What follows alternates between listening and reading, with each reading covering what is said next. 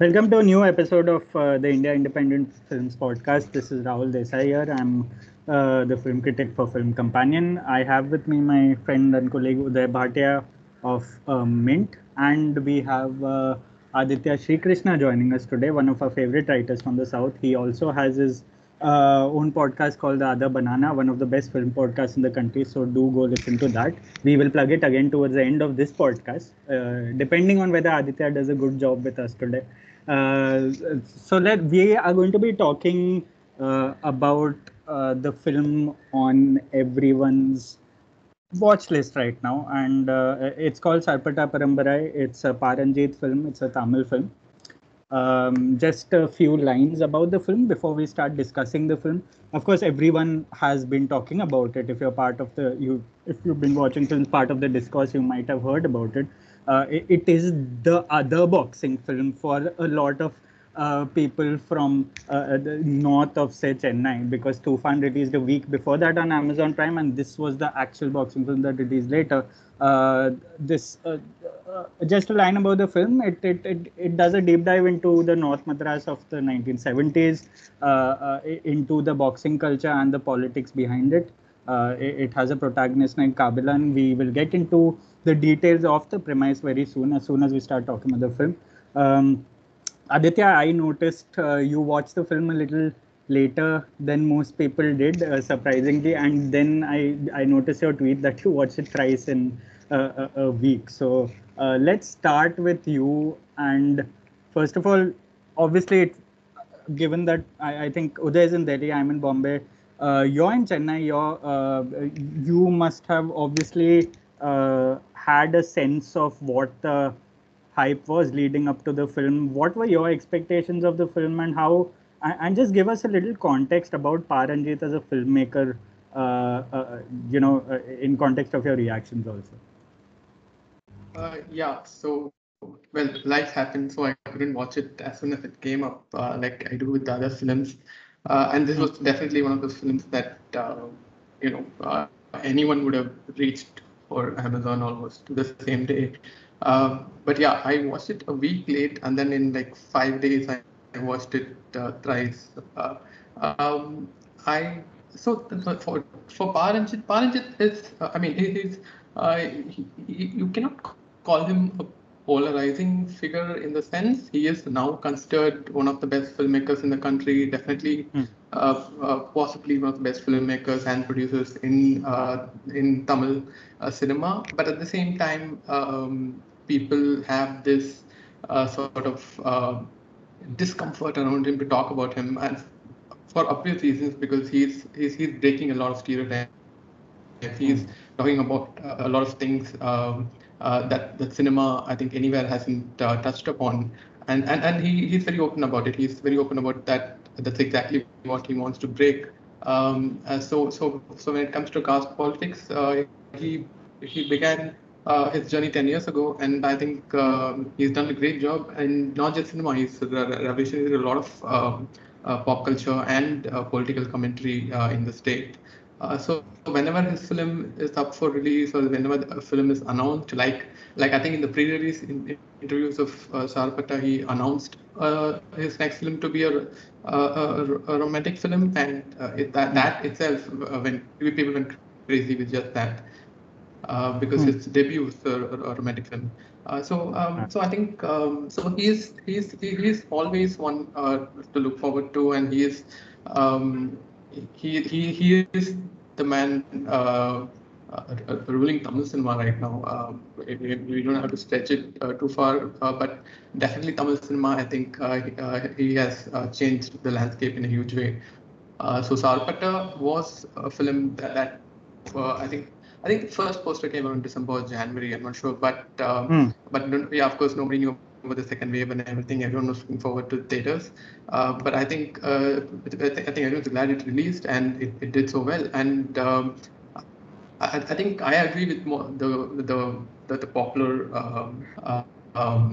consensus that this is probably his best film. I think a lot of of things come together so well here, right?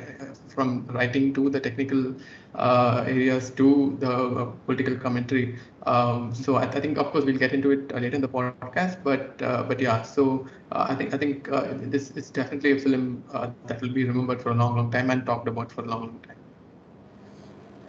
Yeah, definitely. I think for a lot of us, it was also, I think, almost like our first Paranjit, since a lot of work we saw that he did with Rajnikant a couple of years ago. And I think a lot of us were also, in general, looking forward the to the fact that it was basically pivoting on, say, a sports film sort of template, especially on the back of something like Tufan in Bollywood, which was really overhyped. And Uday, me and you had discussed Tufan a couple of weeks ago. I think we were pretty unanimous and dismissive about that film. So this might come as a fresh change to you, and I'm glad you watched this film too.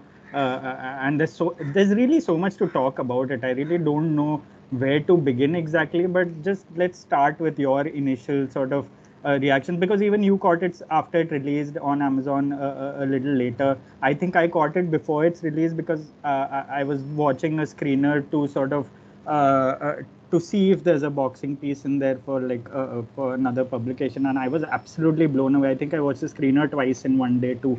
So let's start with your sort of reactions to the film and how it sort of really felt, uh, uh, given that it is one of the rare 3-hour films again, that and it again is a Indian sports film, but so a lot of things really going against it on a very fundamental sort of level. Yeah. No, you're right. R.I.P. Tufan, of course. Like within the first 10 minutes, it was that memory of Tufan had been obliterated with good reason, of course. It's you talked about how there's just so much to kind of cover with this and so much to talk about, and the film that one always references for this is Gangs of Wasipur. In terms of like just the density of action and characterization and cultural reference, and political import. It's rare to find a film that can give you so much in this time. And even though this was a one parter film and Wasipur was two, it felt like a similar amount of breadth was covered in that time. So I mean, I was pretty floored. Like by the time the first bunch of fights had happened, where Kabilan is in the audience and we're introduced to Vembuli and the other fighters of the Sarpata clan, and their best fighter Miran gets beaten up by Vembuli. By that time, I was completely in by then, which would have been what, 15 minutes. I was sold by then. It was just it seemed so confident and so sure of itself. Like right from the start, it just like kicks into the story. There is like there's no build up. It's just like boom, it's on. And you'd mentioned Rajnikant. I'd actually be interested to hear what Aditya thinks on this. I didn't like Kabali at all, and even Kala, we saw it in a Hindi dub as we do sometimes when Tamil movies release and we have to review it the next day. So I was slow in appreciating Kala, even though I liked it a lot later on. But this is, I feel like, certainly more accomplished on many levels. I do think it's the best film of the three of Paranjits that I've seen. And I felt that one area that might have helped was that he didn't have to deal with the Rajni persona in this. And so when you take that part of it out, then you can just tell a story the way you want to, instead of having to cater to someone's audience base and someone's legendary reputation. So I was wondering whether you thought that helped in like the telling of this story. I think, yeah, I think it definitely helped in a way, or rather, maybe not help here, but I think at least when it comes to Qawwali, I think Ranjit did have a little bit of, even I'm not a big fan of Qawwali. I like some moments of it. I like the romantic portions in Kabali. I think I even wrote about only that part of Kabali. But Kala, yeah, like you said, even I still love the film a lot. And I think in Kala, he really figured out the aura of Rajini and how to use it. Um, and but at the same time, I don't think he could have cast a Rajini-like figure or any sort of larger than life hero. Like even if you take someone like Ajit or Vijay down south, you couldn't have cast someone like Ajit or Vijay in this role. You have to cast someone who is a bit of a uh, comes comes much after that sort of box office pulling heroes. And I think Arya, I mean, I think some people have appreciated Arya's performance, some people have dismissed it. But I think the persona of Arya as an actor and where he stands in this industry, I think that goes a long way in seeing who Kabilan is and how Kabilan is treated in this whole fight between clans or parambarais. So I think that is definitely. I'm not sure if it really freed Ranjit up, but I think it's a conscious decision to go for something like this. And he claimed that this is a story that he wrote right after his first film. So I think maybe he was glad that he got out of the Rajini um, thing that he had to do for two films, two consecutive films. But I think it's definitely a conscious decision, and we know that Kabilan is I mean, like let's talk about the opening scene, right? Like, there's so much happening in the first 15 minutes. Not even, I mean, even the fight hasn't begun yet, but we see so many people, and there's a shot where we see the spectators. They're all howling. There is commentary going on. The sound design is just going bollocks, and we just see Kabilan and his friend Gautama just walking from the side of the screen and towards into the frame. And it's almost like he's no one. He's just one among the spectator. And I think that's the sort of actor that he was really going for. And I think that worked to a great effect.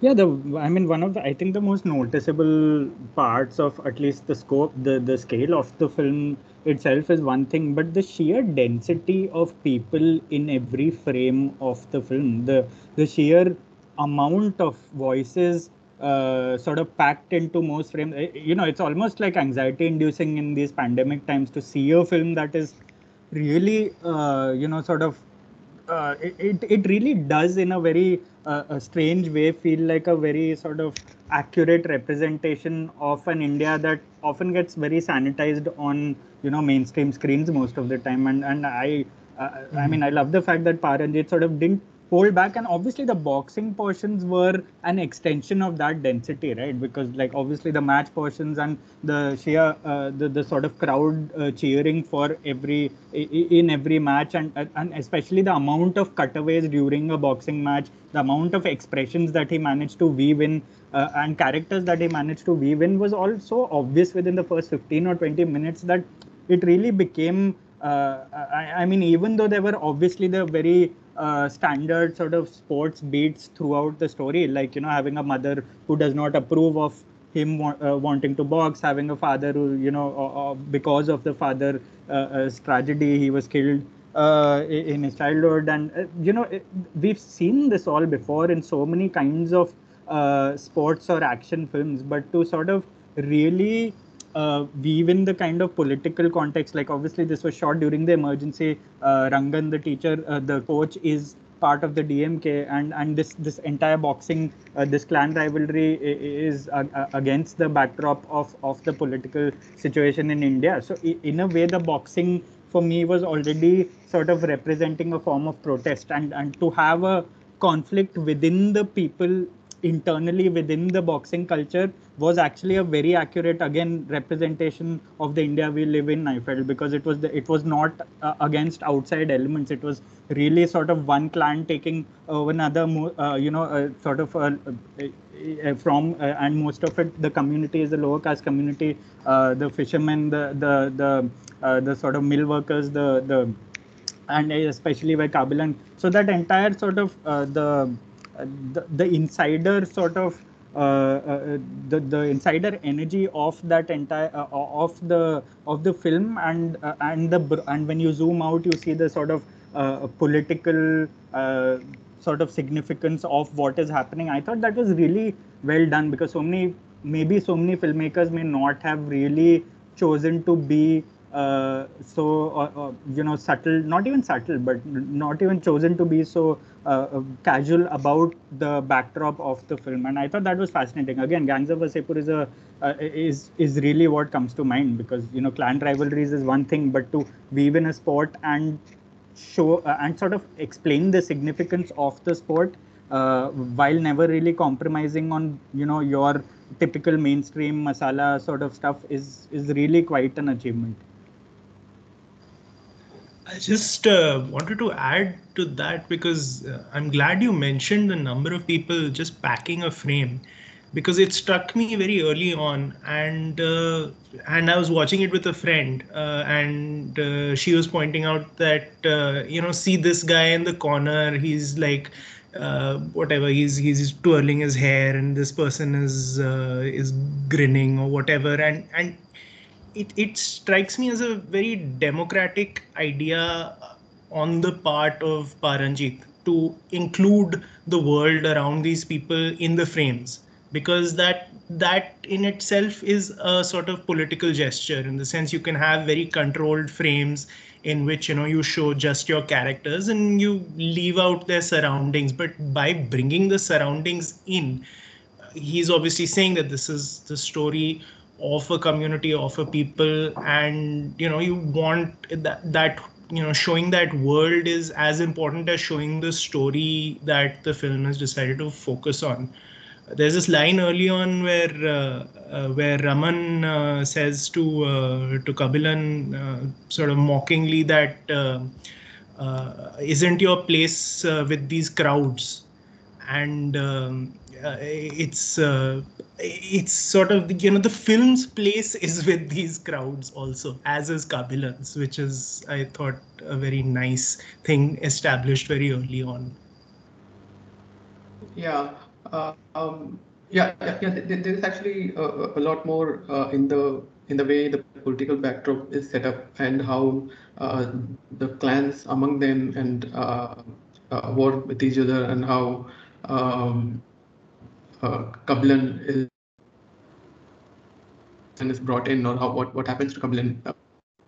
Let's get to that later when we talk about if we touch upon the state politics at that time. But the other point I wanted to make was, so Tamil Prabha is one of the co-writers of Sarpata. He wrote it with Ranjit, and Tamil Prabha has written a novel called Petai. It's a Tamil novel, and it's about an area in Madras called Chintadripet, and it's a area along the Kuam River, which the river has been polluted for, I think, almost 100 years now. But so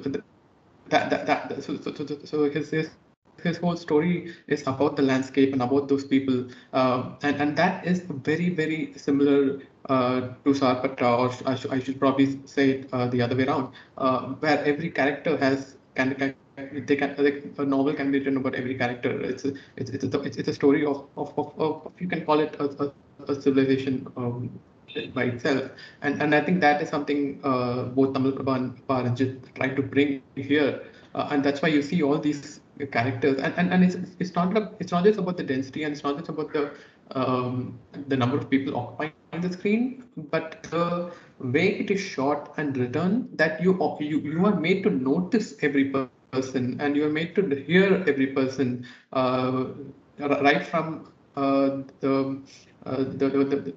kind of the priest who is always with Rangan Madhya, who calls him Mama, and he always has something to say. He probably doesn't know anything about boxing, but he always offers an opinion, and nobody berates him for anything. They even sometimes listen to him, and like that you have so actors who actually have things to say, and it's not just about the crowds, it's not just about the density, but it's about how this density is actually used and how we cannot help but notice everyone.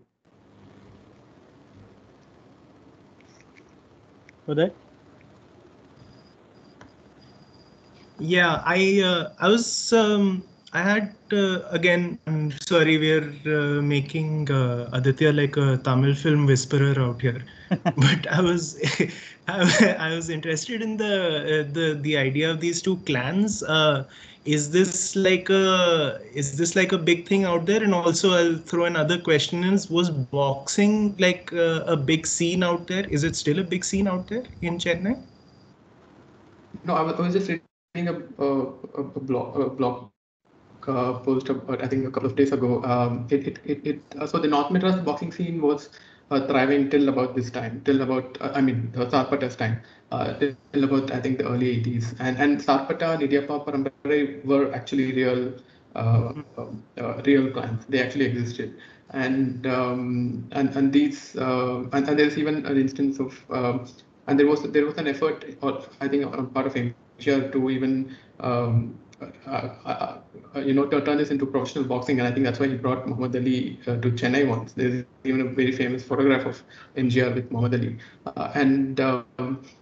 so yes, in North Madras, this culture was thriving from before I think independence. I think around maybe 1920s till about early 80s. I think after that, I think the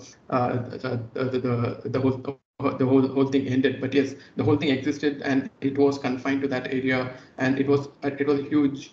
It was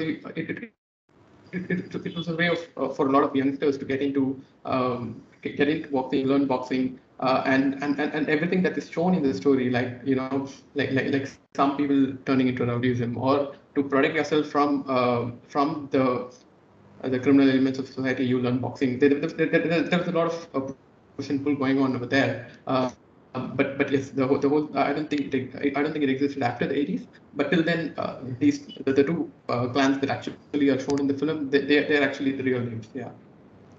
Mm-hmm.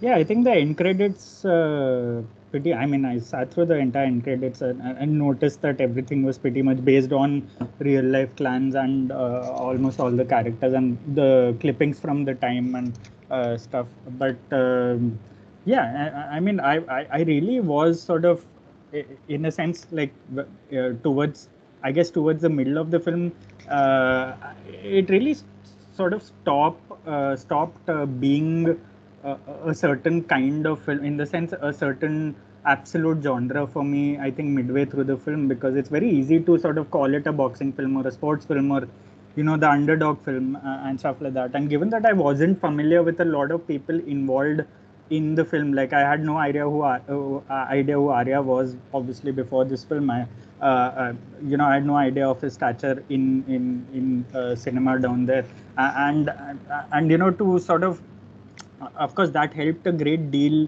in really immersing the viewer into this entire setup there. And one thing that struck me, at least midway through the film, was I think the way the production design, like, there are only, actually, if you think about it, one or two, maybe maximum three sort of streets that you really see in the film. One has that clock tower sort of thing, which we always see in the background, and then there's obviously the boxing setup, and pretty much everything else is like a repetition of what we see throughout the film. I thought it was a very smart use of space, given the scale of the film, and it did a very good job of sort of giving us a snapshot of the particular community, or as Aditya said, like civilization itself, and the fact that it almost felt like characters were going round and round and sort of just really sort of battling or debating amongst themselves, which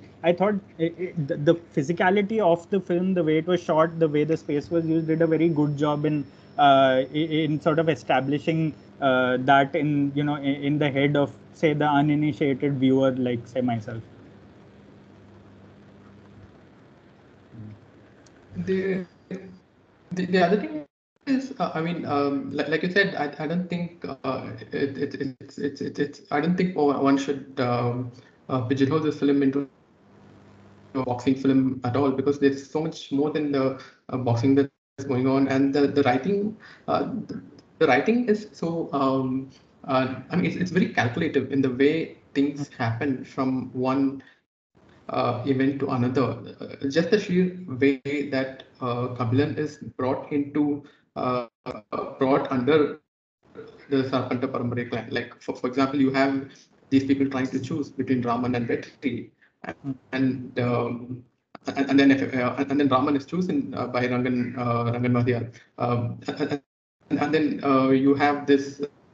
You have Raman's uncle, who has his own vested interest, and he has his own, he has his own caste pride and Parampara pride. He wants kind of an ownership of Sarpata Parampara, and therefore he brings a different coach for Raman.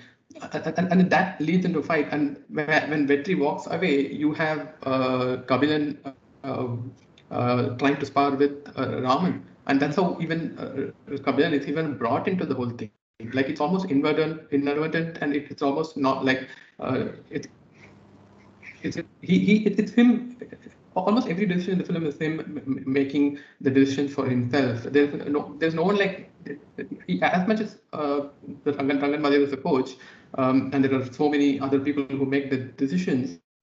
I don't think there's any point in the film where Rangan, where Kabilan has to be advised to do something, or Kabilan is told to do something with his life. I mean, even when the down spiral is something that he chooses, and that's the other great bit of writing in the film, I thought. And I think the same thing happens after the fight between Dancing Rose and Kabilan. When after the fight, when everyone was just enthralled that Kabilan even beat Dancing Rose, you have very fastly cut vignettes of Wembley being told different things. That he did this, he did that. Even Dancing Rose himself tells Wembley that he did this, and how he got really like he couldn't believe what happened there, and this plants doubts in Wembley's head. And this is very similar to what happens to Meera in the very first fight. That there are hundreds of people telling him, and Rangan Madhyar tells him that, okay, let him play his own game. Stop racing him, and that's exactly what happens to Wembley, and that's what leads him to make the fall. And so I thought these were great bits of writing, the way everything is brought. Yeah, my favorite little bit of screenwriting consistency in this was when Rangan is talking about like the great fighters of the past, and he mentions 2-3 names, and then he says B.D. Rayappan, and that's it. But it's like an interesting name, so it stuck with me, and I'm like, that's a cool name. And then, like way into just when Kabilan's redemption arc starts, we are introduced to B.D. Rayappan, and then he becomes, then he trains him for that fight. And it's great, because if you caught that name the first time round, then when he actually appears on screen, it's fantastic, because it's such a great introduction. He's at sea, and he comes and immediately starts trash talking Kabilan and Daddy, which is fantastic.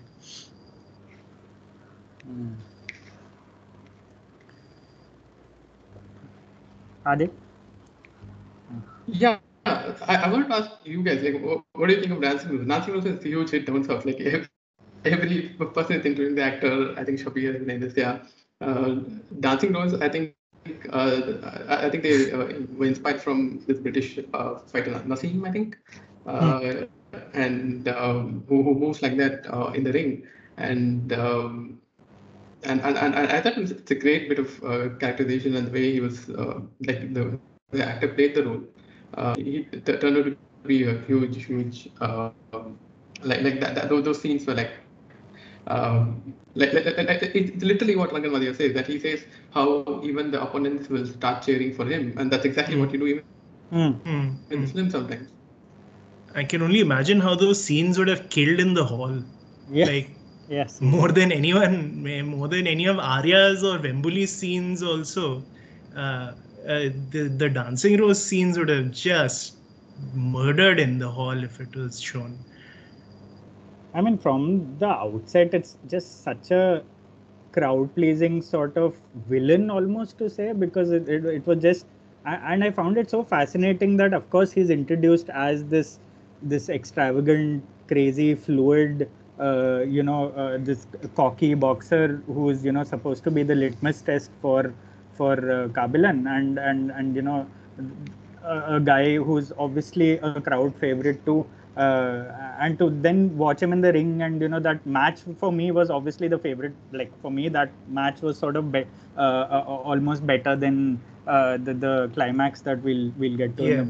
And I love the fact that they made Dancing Rose the moral center of the film in a way, because he was. I mean, despite his defeat after that, we see him.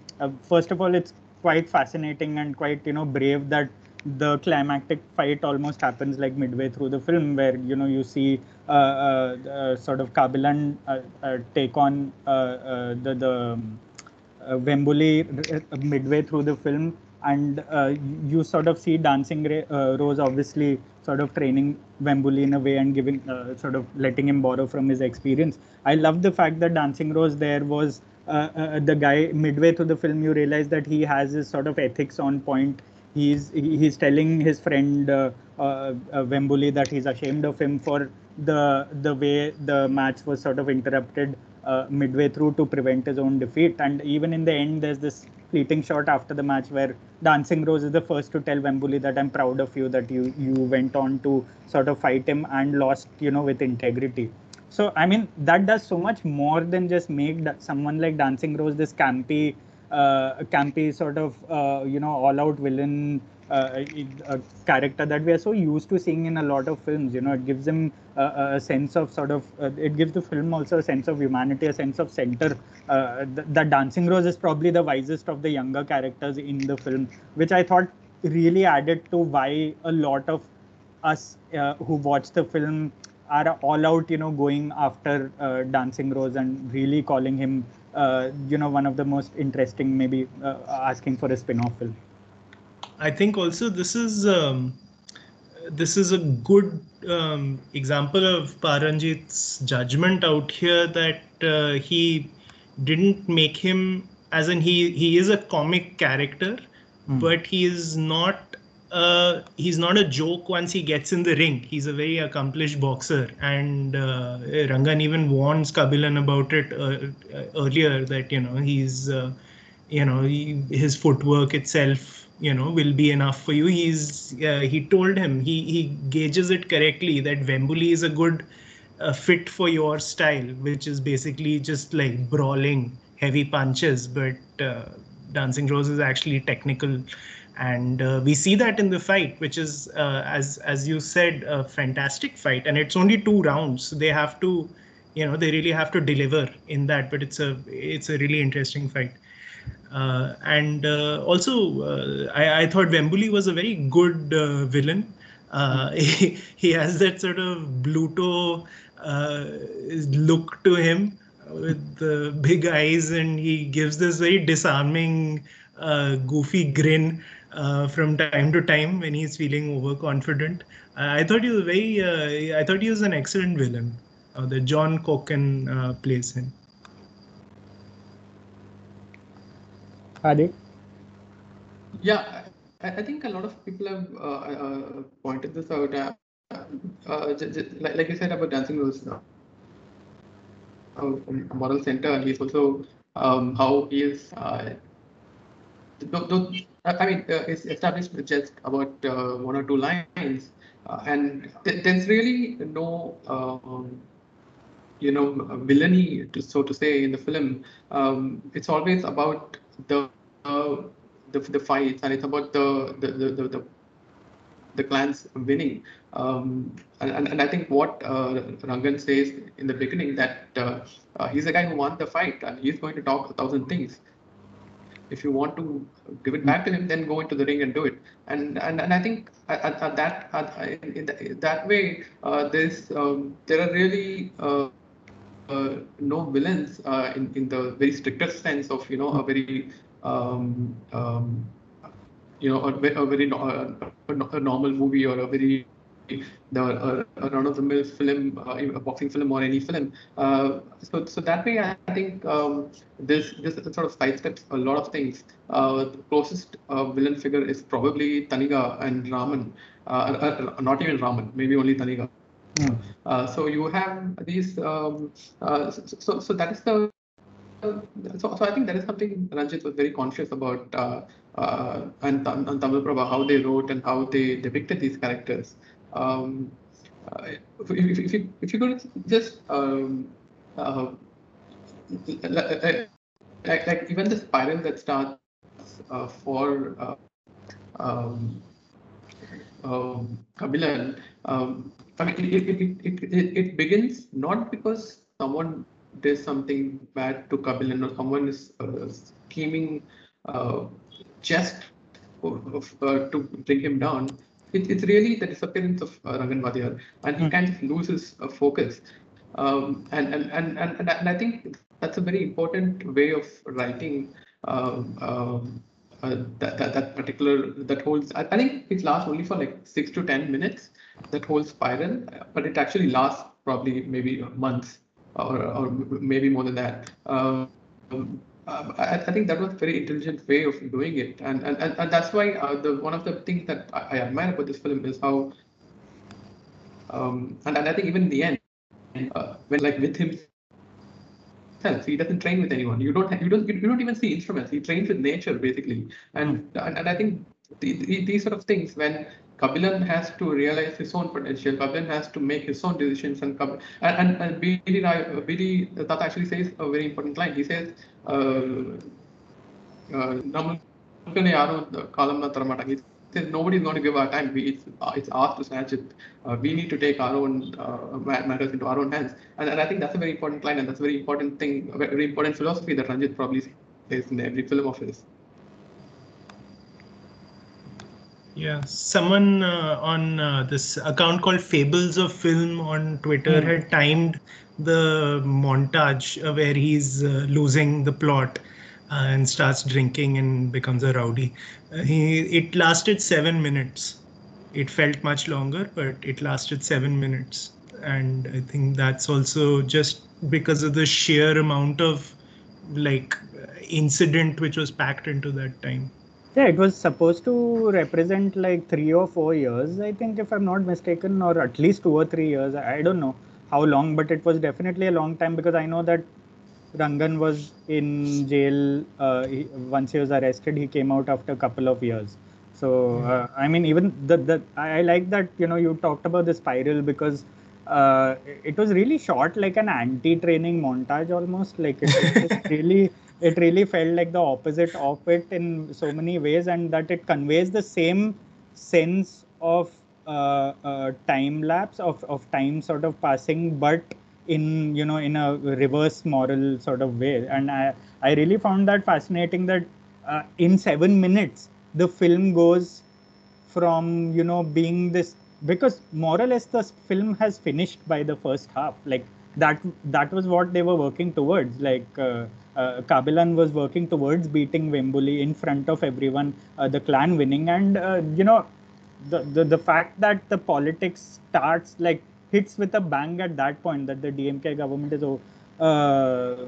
overthrown and Rangan gets arrested, and at the same time suddenly boxing is takes a backseat, not just in context of Kabilan's own sort of life, but in the film itself, and the fact that it feels like he's he's lost without the sport, without the teacher, as Aditya said, without Rangan, and the fact that he's responsible for his own sort of the spiral says a lot about the way they've also infused the flashbacks of his father, because we saw it earlier, because we saw it through the film about how his why his mother has a problem with him becoming a boxer.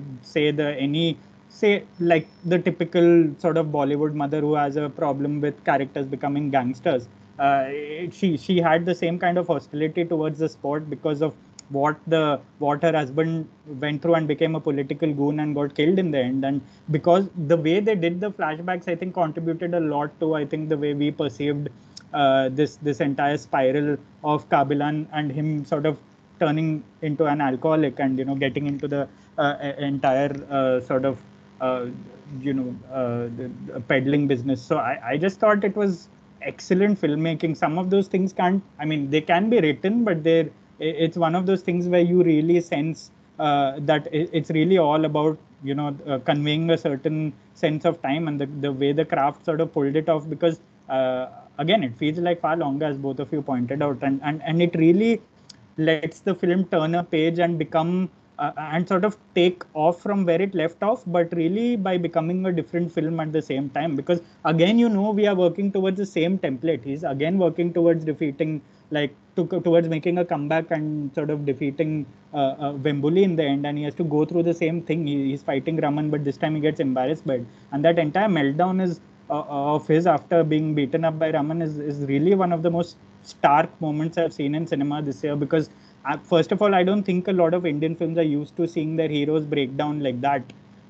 Their protagonists break down, the macho protagonists also, especially in a sport like this, break down with such sort of primal,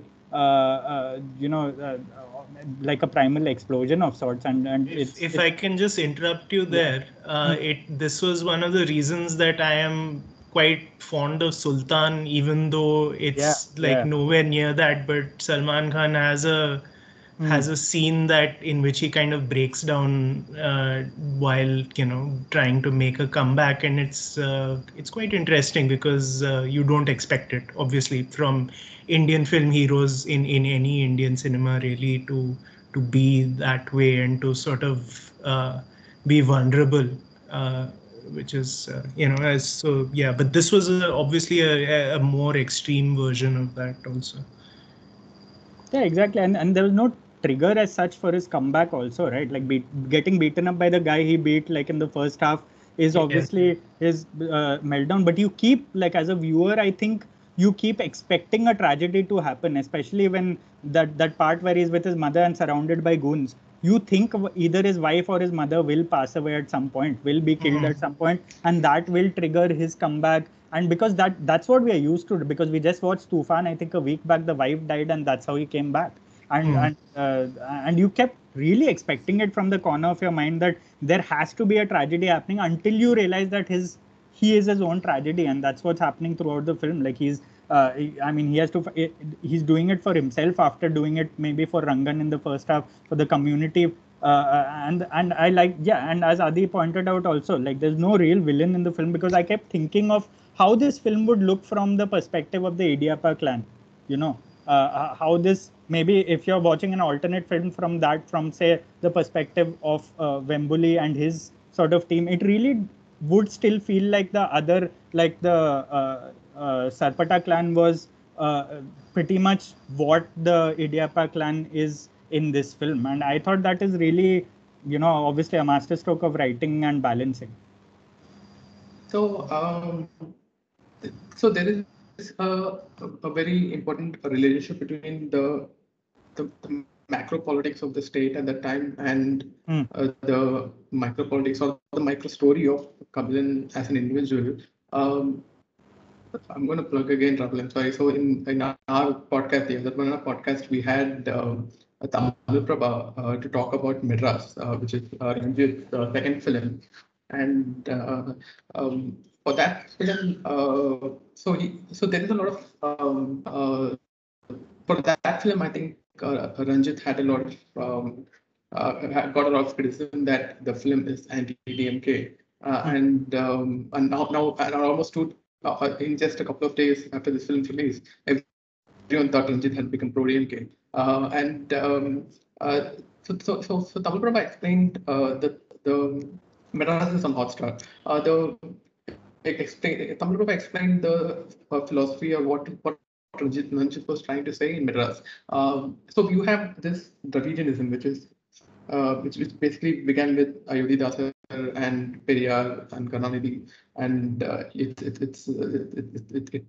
preaches liberty, equality, and rationalism, and obviously anti-caste. But what happened over time is the Dravidian parties became the intermediate caste parties. They just anti-Brahmin. But there are a lot of non-Brahmins. There are a lot of intermediate landowning caste who ended up dominating DMK, and the people who suffered were obviously the ones who come below the hierarchy, the scheduled castes, and of course who are basically Dalits and Shudras and other castes. And this is basically what Ranjit tried to, in a very metaphorical sense, tried to say in Madras. And that is a sort of a philosophy that follows here in a much more, I think, he is way more sharper here, and he's also not very in your face here, in the sense that you have all these clans fighting, and within these clans you have someone like Rangan Madhya who has Periyar and Nadurai, and I think Karunanidhi too, as portraits in his house. And you have someone like Taniga who has portraits of gods and deities along with Anadurai. And you have, and what Tamil Prabha explained was how these Dravidian parties changed over the course of time is they ended up saying that the scheduled castes and the Dalits, they are not offered positions of power within the party or in cabinets. What they're basically told that you are supposed to come for work for the party in the lower rungs. Whatever we give you, you take that and you go away. That's all you should do. And that's the kind of philosophy that ends up getting built over the 70s and 80s. And sort of the breakup of Dravidism, the way it started, and that is exactly what Kabilan goes through here, and it is shown in very minute details, in the way people change, in the way people perceive Kabilan, and what happens to Kabilan. So when Rangan Badiyar goes into jail, Rangan Badiyar is someone who's a staunch DMK, and he's also a staunch Dravidian in the most purest terms. And when he goes into jail, Kabilan spirals apart, and he becomes a henchman for Victory, and the guy who's like, sort of dresses up like MGR, and who has and who does these odd jobs, and he also becomes an alcoholic. And this is the turn to rowdyism is historically accurate for a lot of people who came from North Chennai, who became party workers in the Dravidian parties and ended up, that ended up affecting their lives in a big way. And all this because they believe that these Dravidian parties are saviors, but that never came to be. And so Kabilan's spiral, and there's actually a dialogue that goes that that Petri is basically using you as his rowdy, and that's all he is to you. And you see Vetri, I think, putting up, I think you see Vetri as an MGR fan, and Vetri putting up MGR's portrait in his home too later on after Rangan Vadiyar goes to jail. And when Rangan Vadiyar gets released from jail, there are two moments, very important moments. They come to garland him, and he says, "Where are the other party workers?" And he says, Mudaliar has come and they've gone. He's also getting released, so they've gone for that. And he says that go put this garland too on him. So basically, Mudaliar is someone who comes above him in the caste hierarchy, and so he's just shunning them away. And then when he goes in the rickshaw, he says, the rickshaw puller says that, look, our Talibar has now joined. Our opposite position because MGR has become the chief minister, and there are now the DMK is split up. It was already split up, but now MGR is the chief minister for the first time, and under MGR there was a lot of corruption and there was a lot of this sort of disillusionment of Dravidism, and that is basically what I think, and I think a lot of people have pointed this out, that Ranjit is trying to show in the way Kabilan spirals down, this moment where Kabilan realized that he must stand for himself and there's no one else who's going to stand for him, is basically the history of how the Dalit parties and the Dalit Panthers rose in the 80s, and then you have political leaders like Tirumavalan who started parties in the early 90s. And I mean, they started Dalit Panthers in the 80s and entered electoral politics much later. And that is the sort of picture that I think that a lot of people, I think, it is a popular consensus. That people have drawn from the film, and it is pretty accurate. It's also pretty obvious when people who've grown up here watch it, and which is also can be hilarious when when after Madras you term Ranjit as anti-DMK, and after a very cursory viewing of Sarpata, people make him. And then just 5 days later, there was slum clearance here in some of the in an area in Chennai, and there was a lot of demolition that took place, and he suddenly became anti-DMK again because he voiced against it. So it's really hilarious. But I think that this is basically the intermingling of the two, the macro and the micro politics within the film that Kabilan really represents.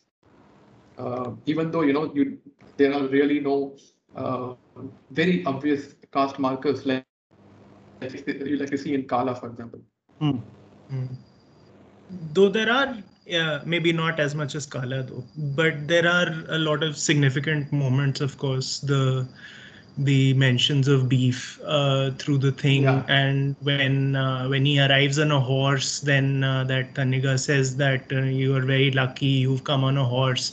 That seemed like a significant thing, and the Buddha statues are there, and when he's being told that opportunities like this don't come our way often, then there's an Ambedkar poster in the background. So yes, seeded through the film, though not as prominent as Kala, where they're almost the foreground, not the background. Yeah. I thought it was interesting how after setting up Wembuli and by extension his clan as the big bad in the first half, they kind of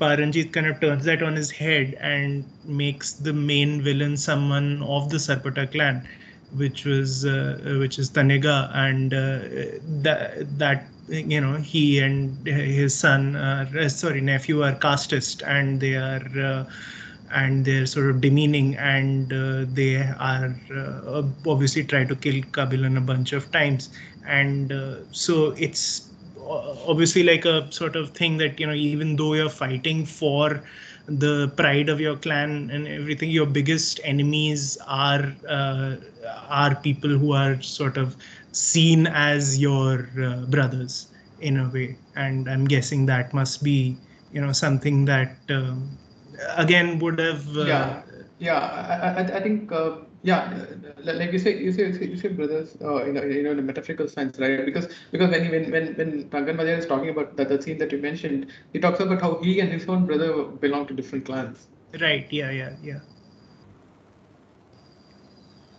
Yeah, that sort of internal thing, that the brothers thing, glad you mentioned, because it's really never lost upon sort of I guess most of us who watch the film, that in a way you're really watching sort of people on the same side in a very micro sense, sort of battling for supremacy. And it really like, now that after hearing Aditya, obviously a lot of it, a lot of the micro balance is really put into context. A lot of, at least the entire Kabilan part, which so many people who may not have the context or may not get it totally might also call it really sort of almost hackneyed and cliched, because we've seen it many times in different kind of films, in different sports films, in different underdog films. So it really lends a lot of gravitas to what we see, especially towards especially towards the second part of the film as such. What did you guys think of? I mean, there have been people who sort of cannot really get around the boxing style of films like this, or of Indian films in general, because again, not a lot of us are familiar with the boxing culture of Madras in the 70s and 80s, or with Indian boxing in general, especially the near brawling kind of boxing. The fact that a lot of it is exaggerated obviously goes hand in, it goes glove in hand with the tone of the film. But I thought just the fact that every boxing match was literally, there were two or three, and I think most of them were sort of really mini narratives on their own, and in the process you don't really mind the very exaggerated style. Like obviously we see characters like Dancing Rose in real life too, the more charismatic boxers and all, but the way they really dialed it up here to almost make it campy, including the boxing portions towards the end, with a lot of people probably expecting purism. It's really difficult to shoot boxing that way. So I thought Paranjit really pulled off that kind of that kind of larger than life really style of the sport also here. Yeah, I think one of the key to this, it not being come across, not coming across as, something that we've seen a million times. I don't think one bout was different, was same as the other. Almost every bout had a different, was differently shot, and the editing patterns were different. You have, for example, the Mehran and Wembley fight is different from obviously different from what we see with Dancing Rose and Kabilan. For example, in Dancing Rose and Kabilan, you had time becomes a factor, and therefore you have all these slow mo shots, and then the internal fight between Wembley and Kabilan, it's almost you have these, it's a medium shot, and you don't have lots of close-ups in the beginning. It's almost like being there and watching the fight. So I think he really pulled it off by not making one bout the same as the other. I don't think I don't think one can say that this was shot the same way as the other fight. Like even the non-box, like the ones that Raman and Kabilan fight in when they are practice in Rangan Madhya's ring, and the other fight, I think there's one more fight that happens similarly, where Kabilan basically realizes that he's forgotten boxing. And I think every boxing fight was different from the other, and I think that was a very key to not have the audience feel, this is another boxing film, and this is really getting to me now. Yeah, I think also credit to Santosh Narayanan, who's one of the few composers who can actually do good background scores also. Because not only during the fights does his score come in, but even I think the way his scores are during the training montages, it gives them a different flavor also. You have a bunch of training montages, and they're all very different. And there's one that's early on where Raman is training for his before he is supplanted by Kabilan. And it's if you look at the cutting in that, it probably lasts like 2 minutes, I think, at the most. It is a master class of cutting to music and editing, like just quick editing, and it has like this sort of fleet pace to it, which matches Raman's style, which is also quick on its feet and sort of feisty. And if you compare that to the much later one, the big montage, which is Kabilan training, and that great rap track which is there at the end, that's like a more thudding pulsing sort of stomp your feet kind of thing, and there you have a very different kind of cutting which goes with that kind of music and gives you a different feeling altogether. I thought that was just brilliant sort of, and their partnership anyways I thought in Kala was incredible, but I think out here it's also really done very well. Adi? Yeah, I think I think one key difference is that usually you have Santosh Naran's score. Sometimes, I mean, as good as it is, you know that there's a score, but I think in Sarpata you never know that there is something.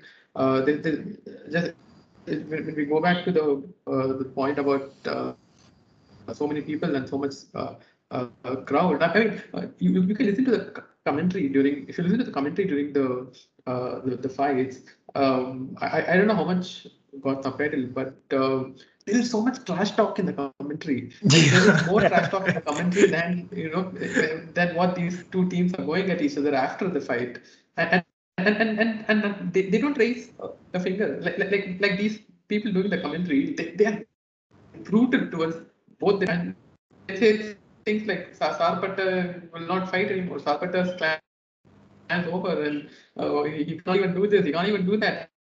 Yeah. Yeah. And that was really crazy to me. Like, yeah, I mean, you know of trash talking teams, you know of trash talking players, but the commentary being so trash talking so much, and these are the same people. Just right after the fight, they go and talk to Rangan Valia, they talk to everyone, and they're all nice to each other. That was really crazy. Yeah. Rahul, what did you think of the two, well, there are a couple more, but there are two prominent women in the film, and that's Kabilan's wife and mother. If I had to nitpick, that is one area where I was not very satisfied. I didn't think that they really had the richness of some of the other characters. Yeah, but the thing is, like, I always felt like they were really the characters were there, but they were really not doing what you're conditioned to imagine them to do. Like the filmmaker was, or the writer, the makers were really trying to sort of not let it go a certain way, using the female characters in the film, because when the wife when the wife came in, especially when Kabilan is sort of the early portions where he's getting married, both of them are shy, they are sitting in these traditional sort of customs, and even the music totally changes. It becomes at that point, like, it becomes such a haunting little romantic ballad for a bit, and you expect the film to go to really feature Kabilan sort of track in context of his marriage, like, because his wife might change him because his mother wasn't able to all these years. You keep expecting that, and that never really happens. Like, I mean, I totally get the little criticism that the film gets with respect to the two women in the film, but I also felt like I don't think there was another way to do it also, because I don't think they in a very sort of bare sense, I don't think they featured a lot beyond what we saw in the film in Kabilan's life itself, because to see more of that might have been a little more disingenuous, because then that might have been reacting to what the viewers will expect to see in the film. And I was pretty satisfied with at least the wife's role, because the mother sort of got monotonous a little towards the second part of the film, and then especially suddenly in the end when she changes, when the money shot comes in the end while he's training, and where the mother tells him to really go for it. The first time she's actually told him, "Okay, please just start boxing, and if it rescues you," and that that was still a powerful moment. And despite the fact that she was really sort of one-dimensional till then, but I was quite satisfied with the wife's sort of character, at least in context of how they treated it in terms of her absence or her presence with Kabilan, because her threat to sort of leave him, or her after having the kid leaving him, was really a turning point in I think his narrative too.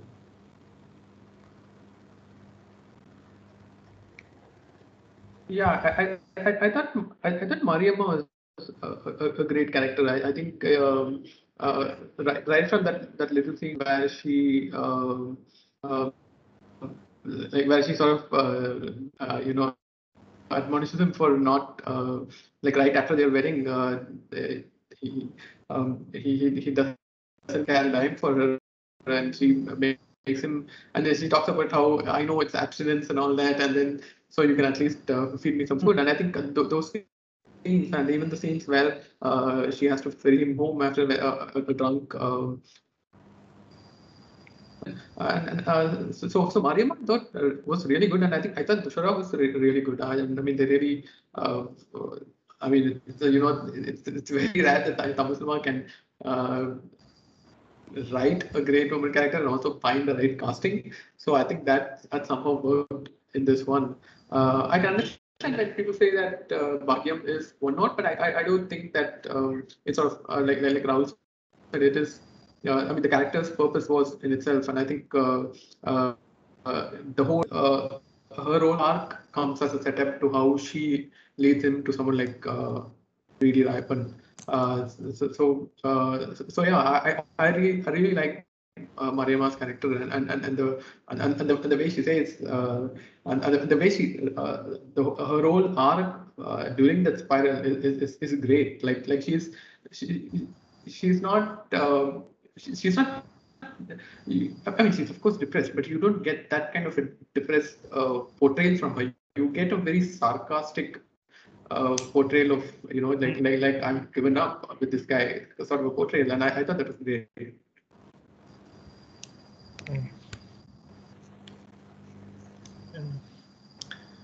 Yeah, it's still just to I mean, not even bringing Tufan into it, but it's just seeing the way that Tamil films this year, let's not even go into like last 4, 5, 10 years, are managed to draw so many connections and with society, with history, politics, basically everything, real life. And then you go back to Hindi films and it just seems so arid that it's depressing because Rahul of course sees more of them than anybody else, so it's probably doubly depressing for him. I mean, yeah, you can imagine why I wanted to do this podcast, because it's not like often we get to talk about a good Indian, quote unquote sports film, so to say. So like and it's hard not to compare. I mean, it's hard not to really look at it in context of Tufan, which pretty much represented what Hindi cinema stands for, what New Age Hindi cinema stands for right now, in comparison to say mainstream Tamil cinema or even Malayalam for that matter. It just is one of those things where it's impossible to really brush off, and I felt like the timing was great. That Sarpata came a week afterwards, and I've seen the reactions even in Bombay from a lot of people who have not really watched a lot of South Indian cinema in their lives, like and they watched Tufan a week ago, and I don't think anyone was impressed. And it's not like I had to go around telling people saying this is actually the good film this month. They actually came and started sort of really almost mouthing lines from Sarpata, obviously with the subtitle lines, but and which was fascinating to see, because it's both of them came on the same platform, and I thought that was actually a blessing in disguise, because that's where that's literally like two F1 drivers driving the same car. You have no excuses to really to sort of there's really no hiding from the fact that it's pretty much the same scale, and the way this film really weaves in, as Adi so rightly explained, also the macro and the micro, the politics, the culture, the period itself, without really throwing it in your face that it is a period film as such, and really optimizing a lot the use of their locations or the use of the sets that they created for this film. I thought it was just so smartly done, and it's such a great template going forward. It's such a great blueprint for I think a lot of Indian filmmakers who do want to touch upon sport in this country. need to learn that a lot of it is not the sport itself. Sport comes from somewhere. Sport has a history. It has a sort of texture. It has an entire civilization behind it. So the fact that Paranjit really chose to sort of tell a story like this that interweaves so many stories together. I think it's a great sort of lesson for not just filmmakers, for even viewers to sort of really look at what they expect, from films like this. Because I mean, you look past the surface, you look past the Muhammad Ali sort of really visual references in the last fight, and you look past so many things, and you still see there is so much. And everyone speaks in terms of this is my favorite character, Dancing Rose, and Rangan, and the performance, Pasupati, the way he sort of played Rangan also with such few words. There are so many things to pick on, and it just, as I said, like at the beginning of the podcast, I was like that it's really like, you're spoiled to really with choice to talk, with the amount of things you want to talk about with this film. And yeah, I actually learned a lot right now even while talking about it. And that's the thing, because now I want to watch the film again, especially after Aditya's sort of explainer on what sort of Kabilan stood for in context of the caste politics. So yeah, so is there anything else significant any of you would like to touch upon before we sort of end the podcast?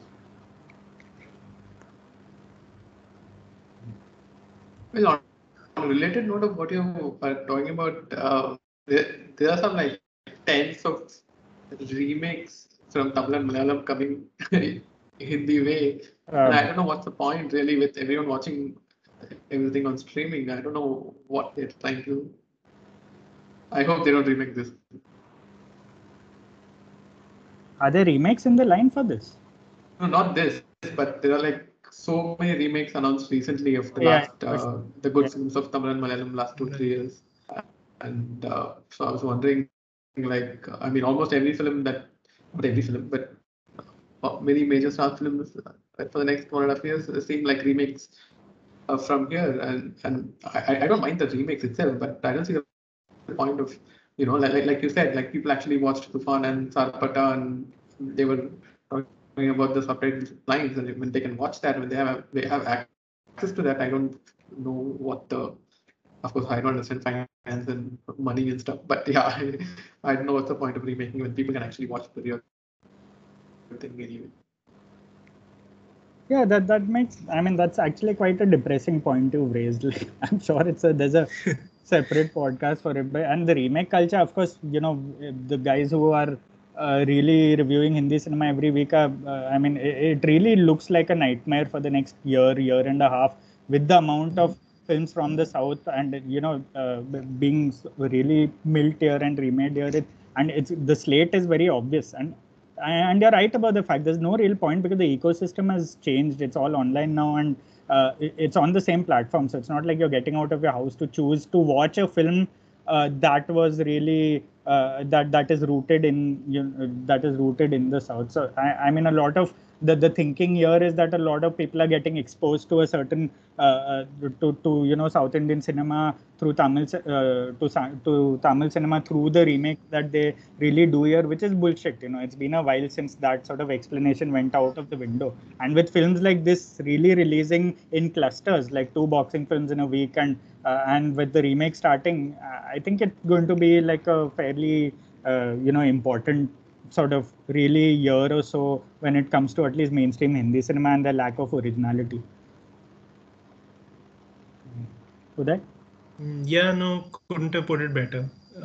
Pretty much a, please introspect moment for Hindi cinema, which is like all the time anyways. So it's not like it just, this is a very key moment. But yeah, I think it's just kind of, you see this and then Karnan and Malik, which I haven't even seen, but I bet it's better than anything that mainstream Hindi has come up with this year also. And these are all Tamil films in 1 year. And I'm sure like there are a bunch of smaller releases which I missed out on.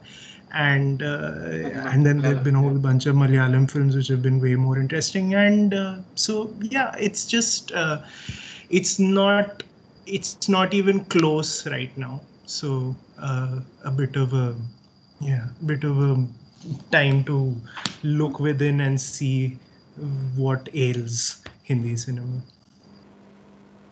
Yeah, I mean, like I don't want to get into that whole Sharma Ji Ka Beta syndrome where you to really praise one thing, you sort of pull down another. But really, I don't have a choice here because the remakes is the whole point of that, and it's hard to really not take a not a pot shot as such, but hard to take a strike at mainstream Hindi cinema right now. But yeah, having said that, it was a very fruitful discussion. I really enjoyed it, especially listening to a lot of what Aditya had to say for a different dimension of the film. And yeah, I'll definitely be watching it again this week because we don't have a lot of releases here, thankfully, again this week. And thanks both of you for joining me again. For those who've been listening to the podcast, do listen to Aditya's own podcast, Other Banana. You'll have a lot more context the next time we do discuss a Tamil film. So yeah, thanks Uday, thanks Aditya for joining me. And for those of you who haven't watched the film Sarpata Parambar, it's streaming on Amazon Prime. Do watch it. It's definitely one of the best films of the year. It will end up like that, and I'm sure the conversation will keep going on about the film. I've been scourging the internet for articles about the film to read deeper into it because there's just so much, as we said. So thanks for listening, and see you soon.